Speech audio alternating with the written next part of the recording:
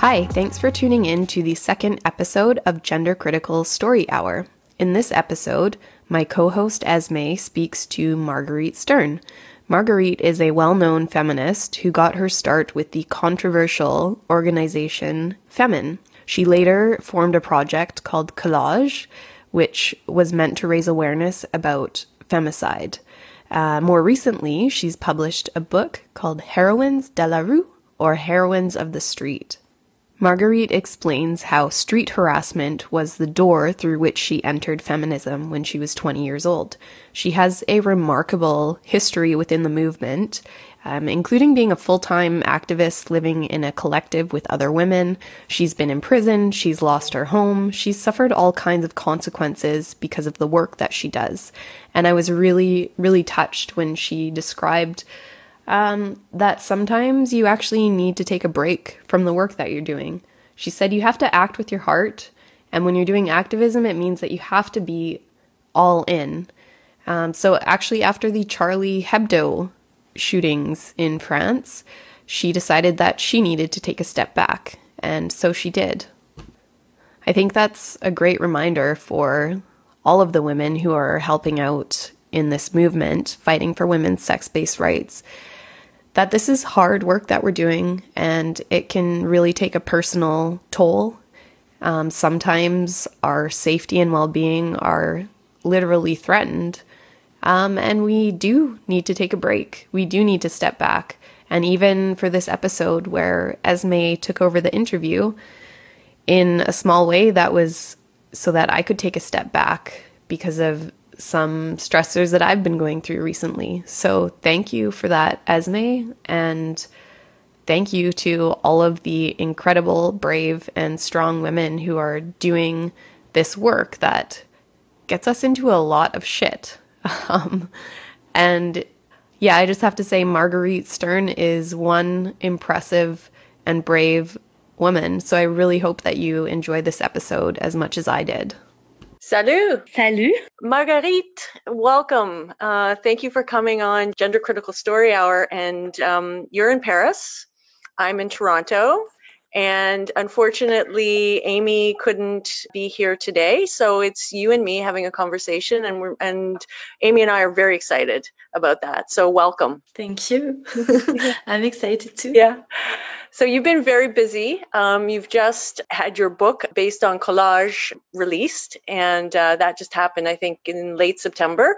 We'll get to talking about that towards the end of the interview, but I wanted to ask you, first of all, about your background and how you got involved in Femin and some of the protests that you were involved in, and tell us a little bit about that, because it's really interesting what you have done in that regard. Okay, about Femin.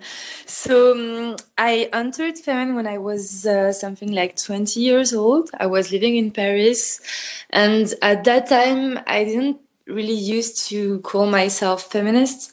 Like I didn't grow up in a very feminist or a militant family, but I was just really exhausted and angry about the street harassment. So I remember that every night when I was going back home, like in the streets, some guys were harassing me in the street, and I was going out home like very angry each night, and it was like very difficult for me to live that. And so suddenly in the social networks, I saw those girls like popping up, So they arrived in France. I remember at the end of September, I don't know the year anymore, 2011, something like that. And I joined 1 month after they came in France, just because, like the way they were expressing themselves, I felt very close to it. Like they were going in the street, they were screaming, they were standing, in an aggressive way, like they were not trying to seduce men. And I loved this image that they were showing, that what a woman can be in the streets, and so I joined them, but not knowing like everything about feminism, of course. But some questions I didn't question myself before. For example, I didn't know at that time what I think about prostitution or some other topics like that. And when I entered Femen, I had the chance to discuss with many other feminists, and I discovered that I really agreed with the Femen ideology. And so I became full-time activist. I started to live in the squat with them. So for 2 or 3 years, I was living with them in the squat. And I did many actions with them, actions in France and actions abroad, I don't know, Tunisia, where I stayed 1 month in jail, in Morocco, in Switzerland, Belgium, Italy, Vatican, Spain. So yeah, it was a big adventure. Yes, and an amazing commitment to the cause, to the point of, being imprisoned for it and putting yourself in physical harm. That's a tremendous amount of dedication. How many years were you involved with Femen? I think 3 years, something like that. Mm-hmm. It was very intense. Very intense. Yeah. And I have seen quite a bit of footage of the protests, and a tremendous amount of energy amongst the group. And I understand that the founders had come from the Ukraine, and they were fleeing the Ukraine because they were afraid for their lives, and they ended up in Paris. Is that correct? Yes, that's correct. The reason why Femen started in France is that Ina Shevchenko, who is a Femen activist, Ukrainian Femen activist, had to escape from Ukraine because she cut up 9 meters cross to support Pussy riots when they were jailed.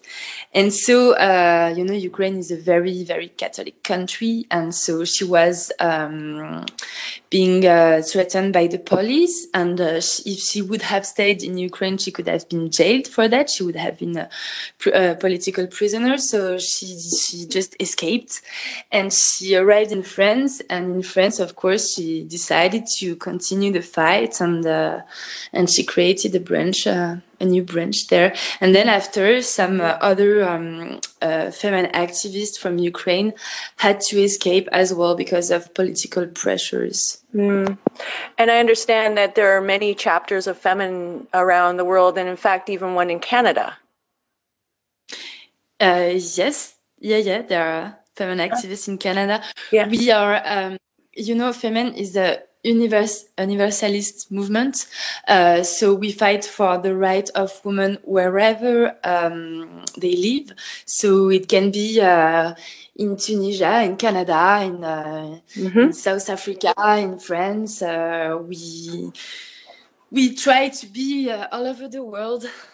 And you would characterize what Femen does as radical feminism, in the sense that we're understanding what that means now, in terms of you started thinking about how prostitution was detrimental to women, or pornography, and all of the issues that come with that. Is that a fair assessment, to say that you would think that they're considered to be radical feminist? I don't know. I'm not part of. Yes. So I don't want to speak for themselves, for them.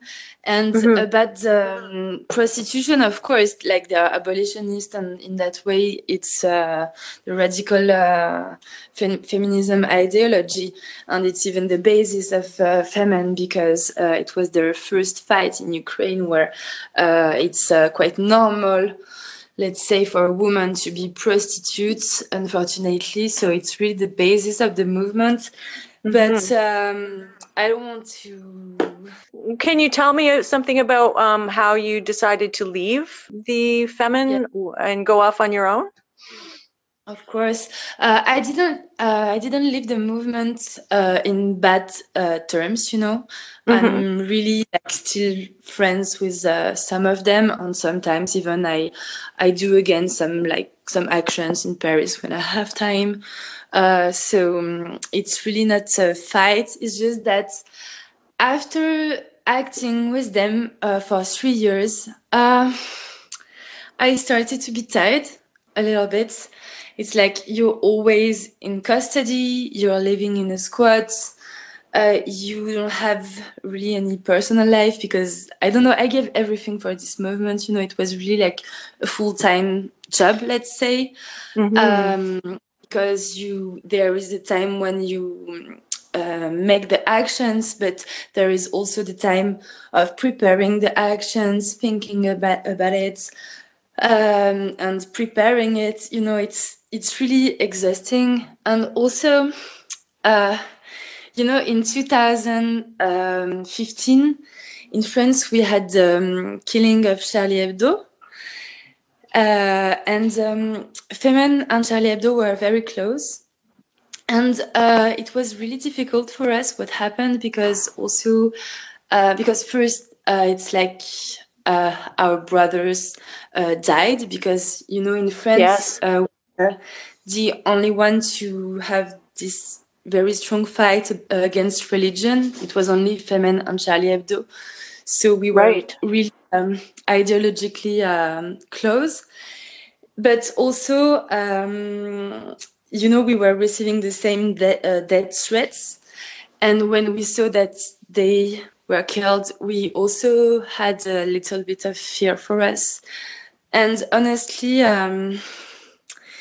after this killing, it was too much for me, and I decided to leave the movement because I was not able to act anymore. You know, I think when you're an activist, you have to make everything that you can for the cause, for the ideology, but also you have to do it for yourself. Sometimes you have to act with your heart. And when you don't act with your heart anymore, you must stop a little time just to get better and then start again. This is what I did. No, it's absolutely crucial for activists and for women to take care of themselves. I truly believe that if you are not strong, if you don't do everything that you can to be healthy and strong, there's no way that you can be helping other people. So in that sense, you have to be selfish. You have to keep yourself strong and healthy. And so you have to do whatever that requires. And if it means stepping back to take a rest, then you have to do it. So yeah. So when you were taking a rest from Femin, it gave you some time to think, and then you created your collage. Yes, kind of. So for 3 years, I didn't really act anymore in the feminist world, let's say. I was living in Marseille and I was working with refugees. And after some time, I started to miss it. And what I started to miss is to, you know, as a woman, go and express your point, your anger in the streets, because this is what we were doing with Femen. And the collage thing is actually just the same thing, is like to be a woman and to go in the street and to say what you have to say. And so at that time, I was writing podcasts, actually. And some of those sentences that I wrote, I wanted to stick it in the streets. I started to have this idea because a friend of mine moved to Marseille and she started to stick posters of portraits of women in the streets. So one time I went with her and then it gave me the idea of doing it. So I started to do it alone. And the first sentence that I stuck in the street was, let me translate it in my head. since I'm 12 years old, no, since I'm 13 years old, men are giving comments about my physical appearance in the streets. That was my first collage. And so, tell me. Well, okay, say that in French for us. Depuis que j'ai 13 ans, des hommes commentent mon apparence physique dans la rue. Ah, merci. Okay. And so that was the very first collage that you did, and it was something that resonated for you, because that would be the beginning of your journey of being aware of being a woman and of how you're being viewed in the street. Yes, that was, I don't know, street harassment has always been like, it was I'm used to say it was the door through which I entered feminism. You know, it was my first revolt, my first, the first thing I realized was unfair for women. So that was the first thing that I stuck.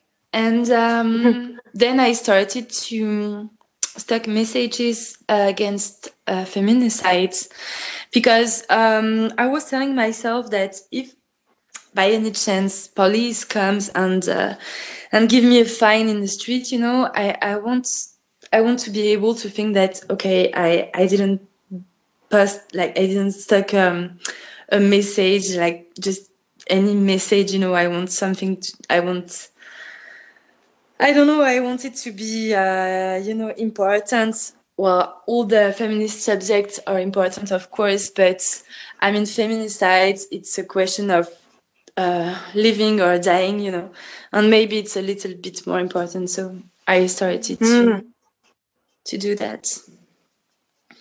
And you were then turning your attention to the very real and growing problem of femicide in France. It's a very, very big problem. It's like it's a very big problem, of course, everywhere in the world. But in France, it's one woman killed by her husband or ex-husband every 3 days.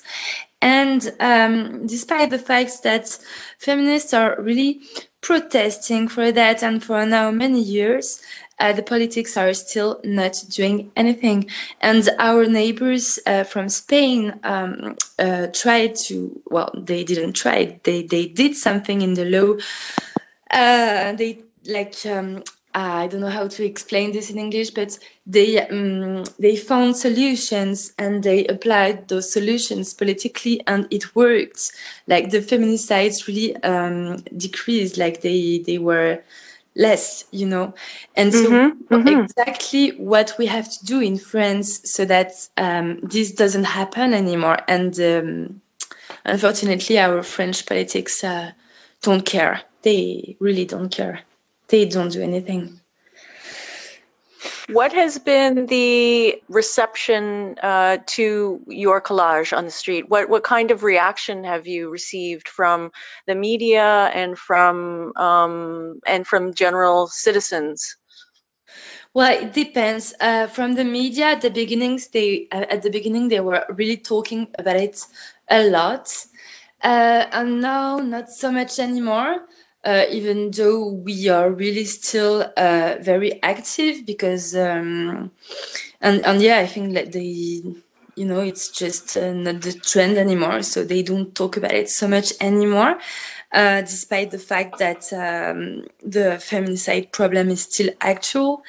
And about the people in the street, well, we have a very strong reaction from women that are really saying in the streets where there are those collages, that it gives them the impression that they are more secure in the streets, because we don't stick posters against feminicides, but also against all the violences, and we also write messages like empowerment messages, like saying to women, you are strong, you are powerful.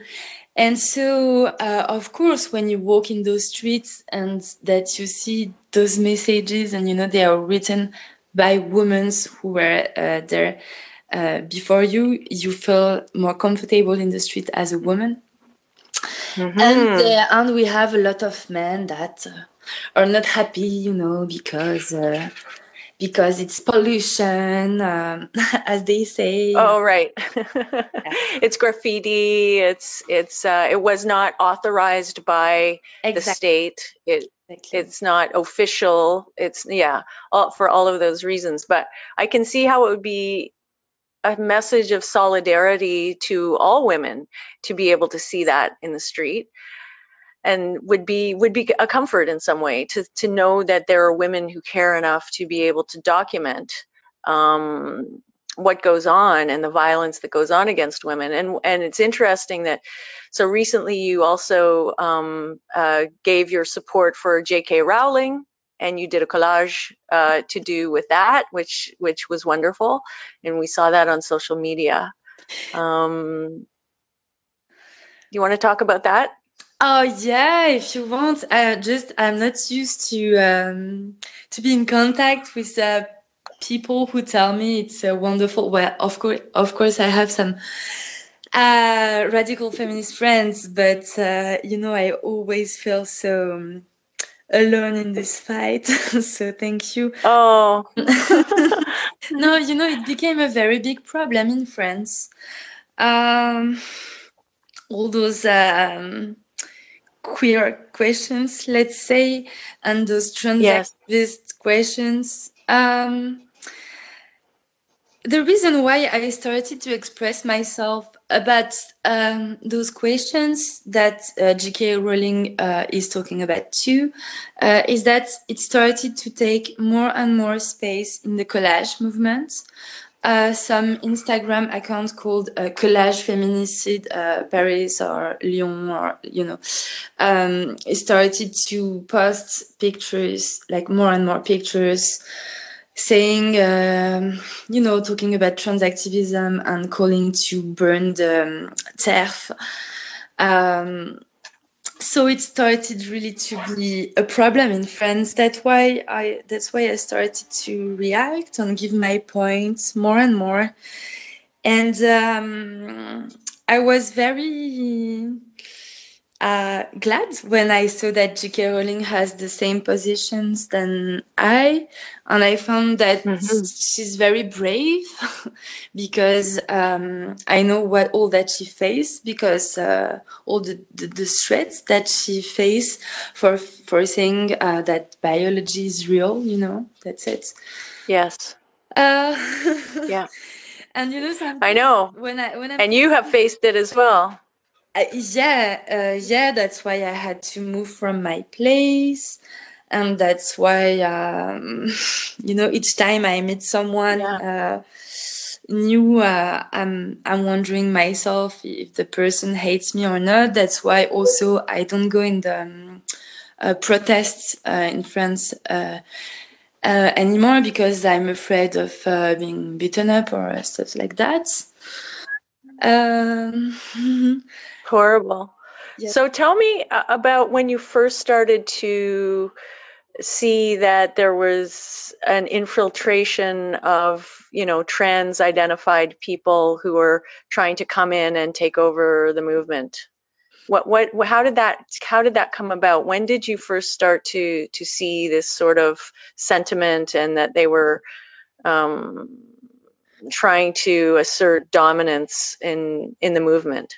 It was 1 year ago, because when I started this movement alone. I was sticking alone for 6 months with no media, with no other women sticking with me. I was alone. And then I moved to Paris, and I made a big call for women to join me, and they joined me. And for 1 month, they came all at my place in Paris to paint, and we stick together, and and every day all the medias were coming and blah blah blah. And after 1 month, I decided to get a little bit retired from this movement, because all the attention, not all the attention, but the attention was really focused on me, and for me it doesn't have any sense to have just one figure. I don't hierarchy, and so I wanted to be a little bit. You were looking for a collective, a real collective of women. Yes. Is that you were trying to build that? Yes. Yes. And so at the beginning, it had a sense that I'm a little bit the leader because I invented it, and also I had a lot of experience in activism, which all the other women didn't have. But after some time, I just wanted to get retired a little bit. And that's when the trans activist came inside it. So, but it's not a new thing in France, you know. It's been maybe 2 or let's say 3 years in France that all these movements are taking more and more space, and also that it became very difficult in France to say that you are abolitionist as well. Oh yes, you fight against prostitution. Yeah, we of course are fighting the same battle that you are here in Canada, because of the policy capture and the legal capture by liberal feminist theory, which is supposedly very progressive, but in fact it is very regressive, because it continues to enslave women in these ways that commodify our bodies and so on. It presents itself as sex positive, but to whose benefit? We have to ask, right? Who benefits? Cui bono? So it sounds like it's a very similar atmosphere in France. Can you tell me about what happened?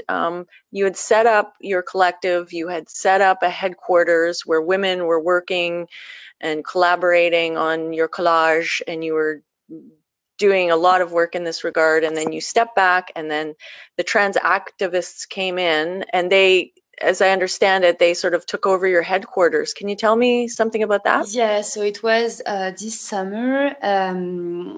So you know me, I have this squat culture of like going in buildings that are not used, and just making your life inside it. Like if you want to live inside it, or if you want to develop your activism inside it. So it was a big place, and we gathered. We were about 50 women around this place, coming every day, painting our posters, preparing street actions, because that was the main goal, but also, I don't know, spending time together without men, you know.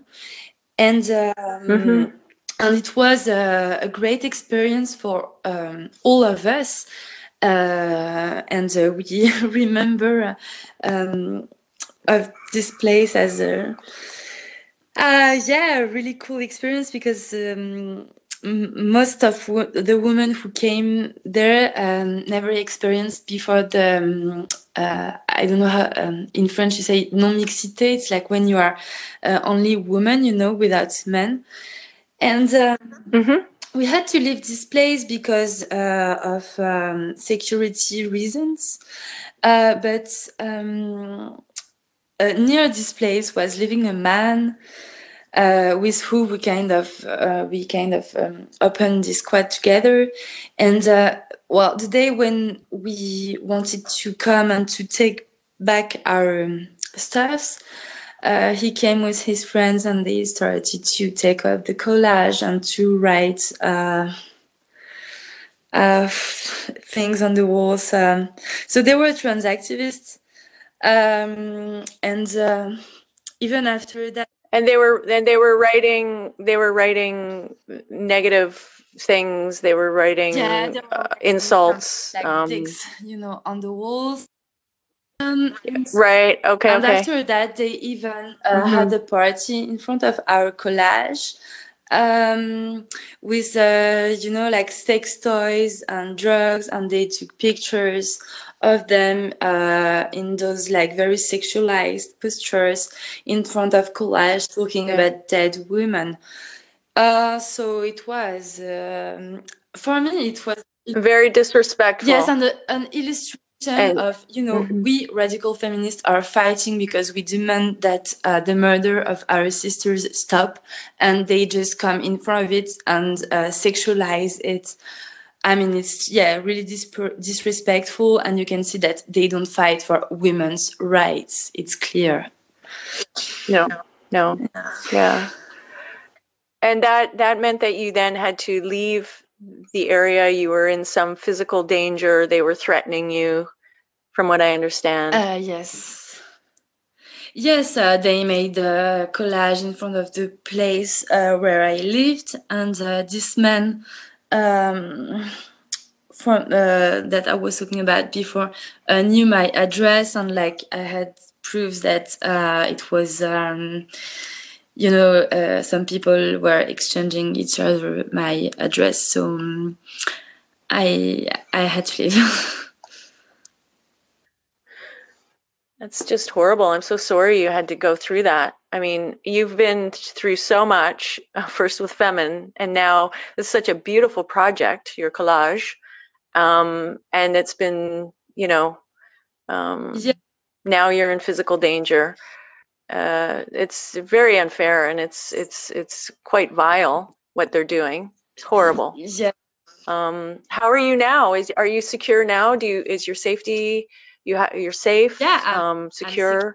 Are they pursuing you? No, I'm secure because like somebody gave me like an apartment for 3 months. So, but I have to find something else after, and I don't really know what I will do with my life actually, because it's very difficult for me to find a job now, because like a regular job, because everywhere I would go, people would recognize me, not like immediately, but after some weeks they would know who I am. So I already lost my 2 previous jobs because of that. So I want to try.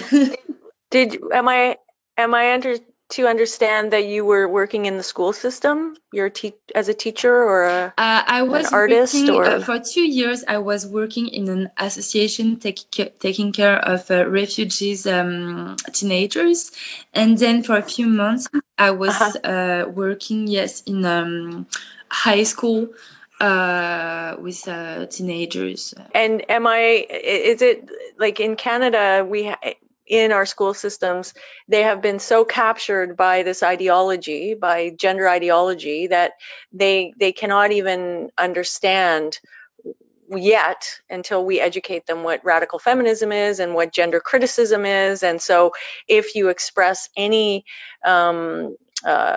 reservations about gender ideology, they therefore believe that you are a bigot, or that you're very mean, or that is it a similar situation in France? Like, do most people think that they side with the transgender point of view, and then if you come in and you ask questions about it, suddenly you're a bad person? Is that kind of what's going on in France? Not yet everywhere. Where in the leftist places, yes. If you just question the ideology, you're seen as transphobic and as you say, bigot and blah, blah, blah. It's not the case in all the society. But when I hear what's happening in Canada or in the Great Britain, or I feel that we are close to it, and it will happen if we don't do anything. In 3 years, maybe it will be the same. So I'm very afraid of it. Yeah. And it always comes down to this, is that, especially, Amy and I work with COSBAR, the Canadian Women's Sex-Based Rights. We have to keep reminding people that we are absolutely pro women and children. I mean, that we are not anti-trans. This is not the issue. The issue is that the gender ideology is in conflict with women's rights and women's protections, which are guaranteed to us in our Constitution, right? And somehow women keep getting pushed to the side for some reason. Wonder why. right? Could it be sexism? Could it be, that it's because they're, these male-born people are coming in and dominating, both in, in a physical sense, but also in terms of the politics and the policies and the laws and et cetera. And we keep hearing on Twitter too, all over the world, it's like, oh my God, look at Canada. What's going on in Canada? And hearing it from you today, it's just like, let Canada be the warning. Like, don't go down the same route that we are going down. And the other thing is too, we've been contacted by other organizations to be able to give them a report about what is happening on the ground, what is the practical application of the law. And because what they're doing, like for instance in Scotland, where they're under review with their gender laws, those politicians who are advancing these gender self-ID laws are saying, oh, look, Canada, best practice. They have no problems. They're leading the way. They're doing wonderful things there. There's no problems in Canada. This is how they present it in Parliament. So, we've had, for instance, the LGB Alliance get in touch to say, look, tell us what's going on so we can go back to them. And so we told them exactly what's going on and all of the problems that we're having in the prisons and, in the shelters, in the schools, on the streets, the physical threats of violence when we try to even go and attend talks given by women who are speaking about women's concerns, being physically threatened with Megan Murphy and all of that. Canada is leading the way, but not in a good way. So I think it's great that we have this global movement of women coming together, which is being made possible by finding out what's going on through social media and, creating a real network. And it seems like it's growing week by week. And I do hope that France can avoid the problems that we've encountered in Canada, because it's not good. It's not good for women and children. I hope to, it became my goal because actually, like, I didn't start to, like, it's not the, I don't know.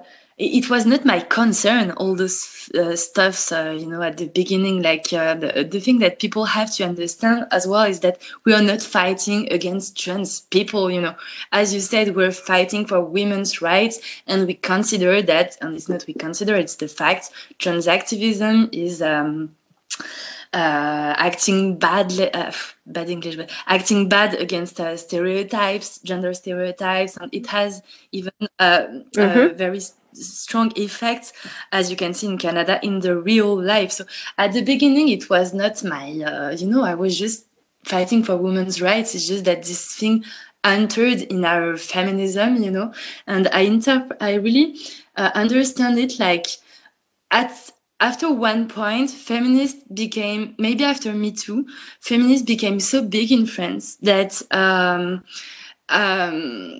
so loud that the enemy was not coming from the outside anymore. It's coming from the inside now. It's like patriarchy is coming from the inside now, so it's even more difficult to fight. And now like, we are not so much like me talking in France and saying what we think really, and about this, I'm trying to talk more and more, and even to create a network in France right now of radical feminist activists that will now make collage, like a radical feminist collage all over France, to start to connect ourselves and to express ourselves about those topics. And the goal is that France never go as far as Canada. Unfortunately, I'm sorry. Yeah. No, we're happy to be the bad example for others to save you. But the very good thing is that as other countries are seeing what's going on in Canada, they are creating laws. Like there was great news coming out of the United Kingdom that they are not going with self-identification, gender self-identification. And so we can now, and then also the schools guidance that came out the same week. It was a very good week in the United Kingdom, where the guidance that the Ministry of Education is giving is that, look, do not reinforce gender stereotypes. Do not tell children that they are born in the wrong body. You know, go with the evidence. The evidence is not supporting that this is helpful for children. Also, please keep the parents informed of what's going on, because in Canada, we actually have school policy that says that the schools should not tell the parents if the child wants to socially transition in school. So it's against the parents' rights. I mean, it's going completely against it. So as the great news happens in the United Kingdom, and as we see other places, you know, with the new studies coming out all over in Scandinavia, in Holland, that, you know, the evidence coming out that this early transition of children is not necessarily a good thing and possibly a very bad thing. In Canada, we can use all of this evidence. And so we're very excited to see that the movement is growing and the evidence is growing. And we just have to keep going with it despite the threats. And it's very hard. I mean, personally, I am using a pseudonym so that I do not get blacklisted in my industry.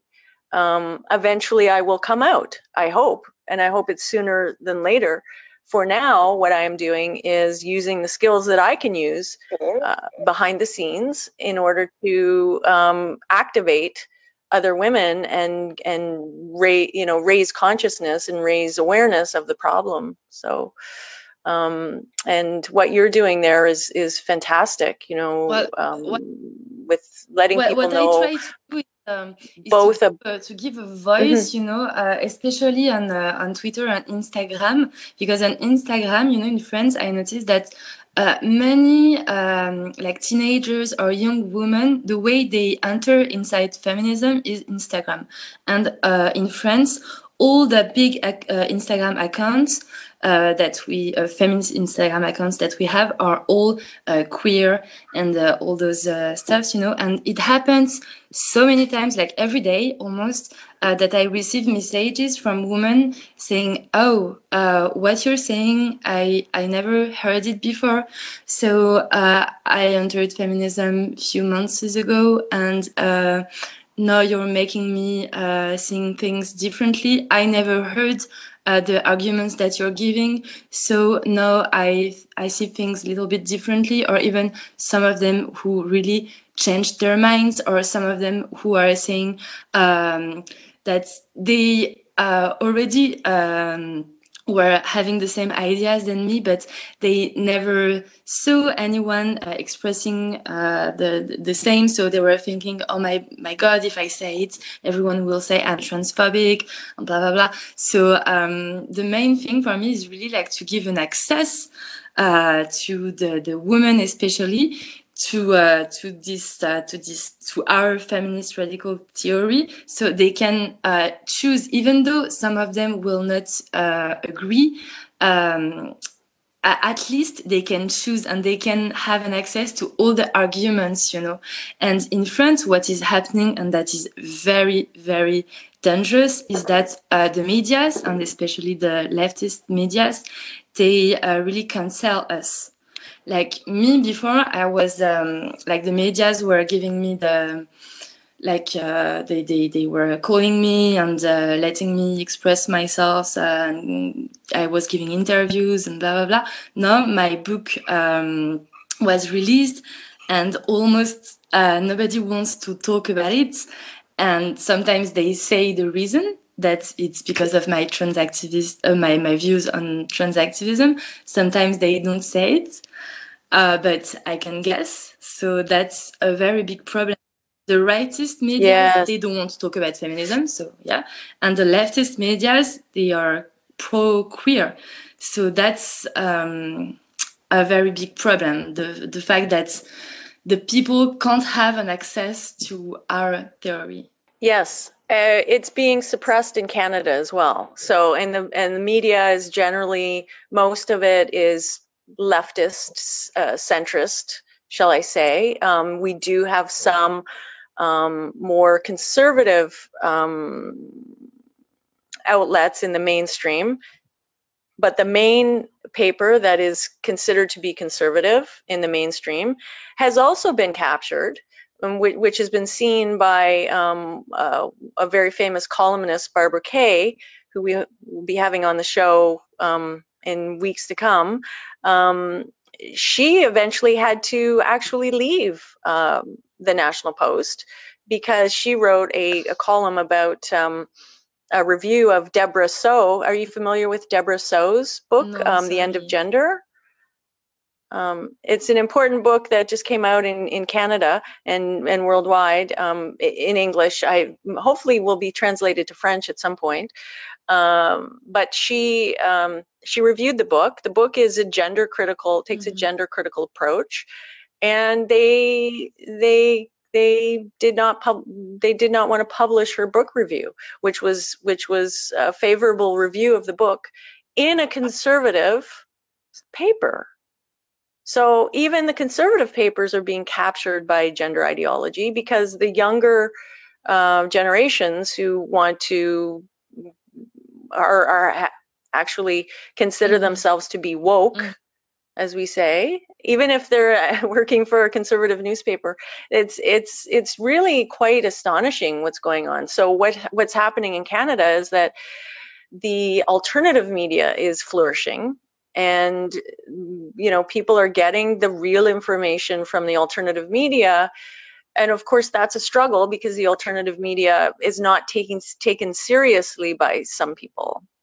So, but as it grows, it will have to gain legitimacy because people are just fleeing from the mainstream media that are suppressing the information, like as you say in France, where they are not interested in your book because you're considered transphobic and your book is very important. Let's talk about your book. How did that come about that you got the offer to have a book created about your project Collage?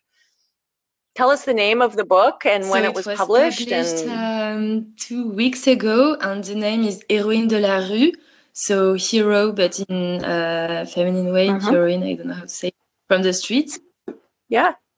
Heroine. Yes, exactly. Heroines of the streets. And so it's not talking only about the collage, it's talking like, it's talking about my life, let's say, but about all the things that have that are related to the street. So how I faced street harassment, how I faced also harassment in the school, and the fact that you can relate the two subjects, like I don't know how to say it in English, like what's happening for the girls at school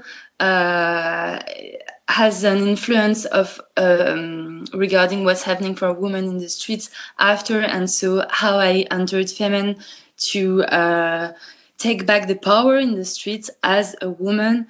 And also it's talking about how the stereotype says that women in the streets are in danger, but actually with the COVID crisis, we realized that the intimacy and the home is a place of danger for women as well. So it's a call to go in the street for women and to act.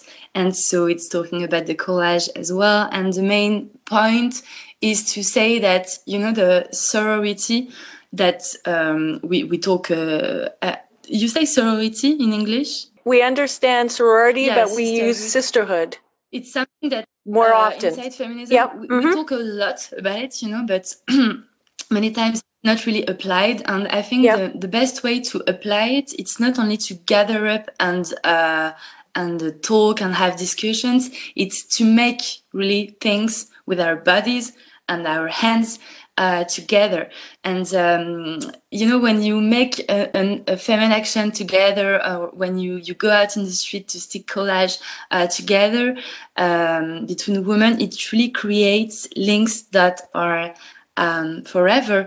And I think it's the best way to create sisterhood. So I'm calling women really to do it, to experience it, because it's really powerful as a political tool to talk for the other women, also for those who are not able to talk for themselves at the moment. But it's also powerful because it changes, I think, every woman who does it. It changes the way she feels in the streets, the way she will walk in the streets after, and it really changed dozens of thousands women in France. I mean, the women who did it, I know that it really changed them, and so I'm calling women to do it. You're so inspiring. You make me want to go out into the street with a bucket of glue and some images. How do women find out about how to do this? Can they contact you if they want to start something in their own city? They contacted me at the beginning, and then some of them some of them just started to do it on their own. And then I realized that, some women were doing it as well in Istanbul or Berlin, in London, in Portugal, in Asia even. So, you don't need to contact me to do it. It's a very simple way. I think that's also why it really worked very well, because women are always told that they are not able to do big things, and so with this technique, women saw that it's very simple. It's just a sheet of paper. You have it at home with black paint and with glue. You can just go and buy it in the supermarket. So it's tools. Very simple tools. It's very inexpensive, very cheap tools, and very simple. And you have a technique how you're doing it in such a way where you have a very quick technique, right? So you're not caught. Sometimes we are by the police, but most of the time we are not. And yes, you try to do it quickly, and after 1-2 times of doing it, you get used to it and you get the technique very, very quickly. Wow. What an amazing story, an amazing journey that you've been on. And you're a very inspiring activist, Marguerite. I'm so glad that we got to speak. And I think you're doing so much for women. Can you tell us where they can find out more information about our listeners about your book? And I know that it's in French. Hopefully it will be translated into English and other languages someday. But for our Francophone audience, where can they find your book? In any store that sells book, or you can also have it on the internet. Like you can order it on the internet. And it's so if they would just Google Erin de la Rue, they will find it. And what about, is there a specific website that they could go to find out more information about what you're doing? I just have my social media, so my Twitter account and Instagram accounts. And if some women are inspired by that and want to start to stick posters or to gather up as groups and to start to do it, but they don't really know how to do it and they have questions, of course they can write to me. I always answer, and it will always be a pleasure. Oh, that's beautiful. Well, thank you so much. Wishing you all the best in your activism, in your life, and to stay healthy and safe, and look after yourself, because women need you, and you've been doing such wonderful work. So thank you, Marguerite. Thank you so much. Bonne nuit. Good night. Hey, we got some feedback. Have a listen. Hi, I wanted to extend my congratulations and gratitude for this new podcast. I think this podcast will be extremely important in building a Canadian gender-critical community, one that I think will be absolutely necessary to make the changes we want to see in Canada's laws and policies in the interest of women's and children's safety and rights. I know from my own experience that it was through the formalization of CAUSEBAR, finding other women who felt and thought the same as I did, that I found the courage to begin to speak up about these concerns in my personal community and on social media. There really is strength in numbers, and I fully expect we will begin to feel these strength gains as our numbers increase. Amy and Esme and Megan, thank you for your efforts in spearheading this movement, for being out and real and honest and smart, for being great role models and leaders. I can't wait for the next podcast. Thanks again.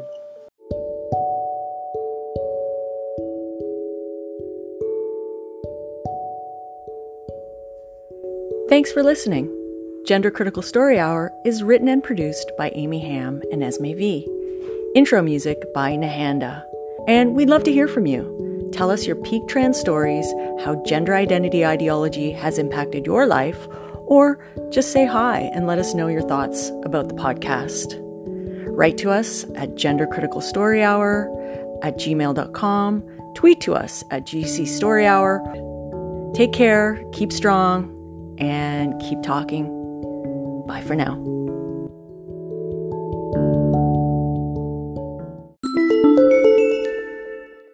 Gender Critical Story Hour is sponsored by the mythical biological female. I'm your man.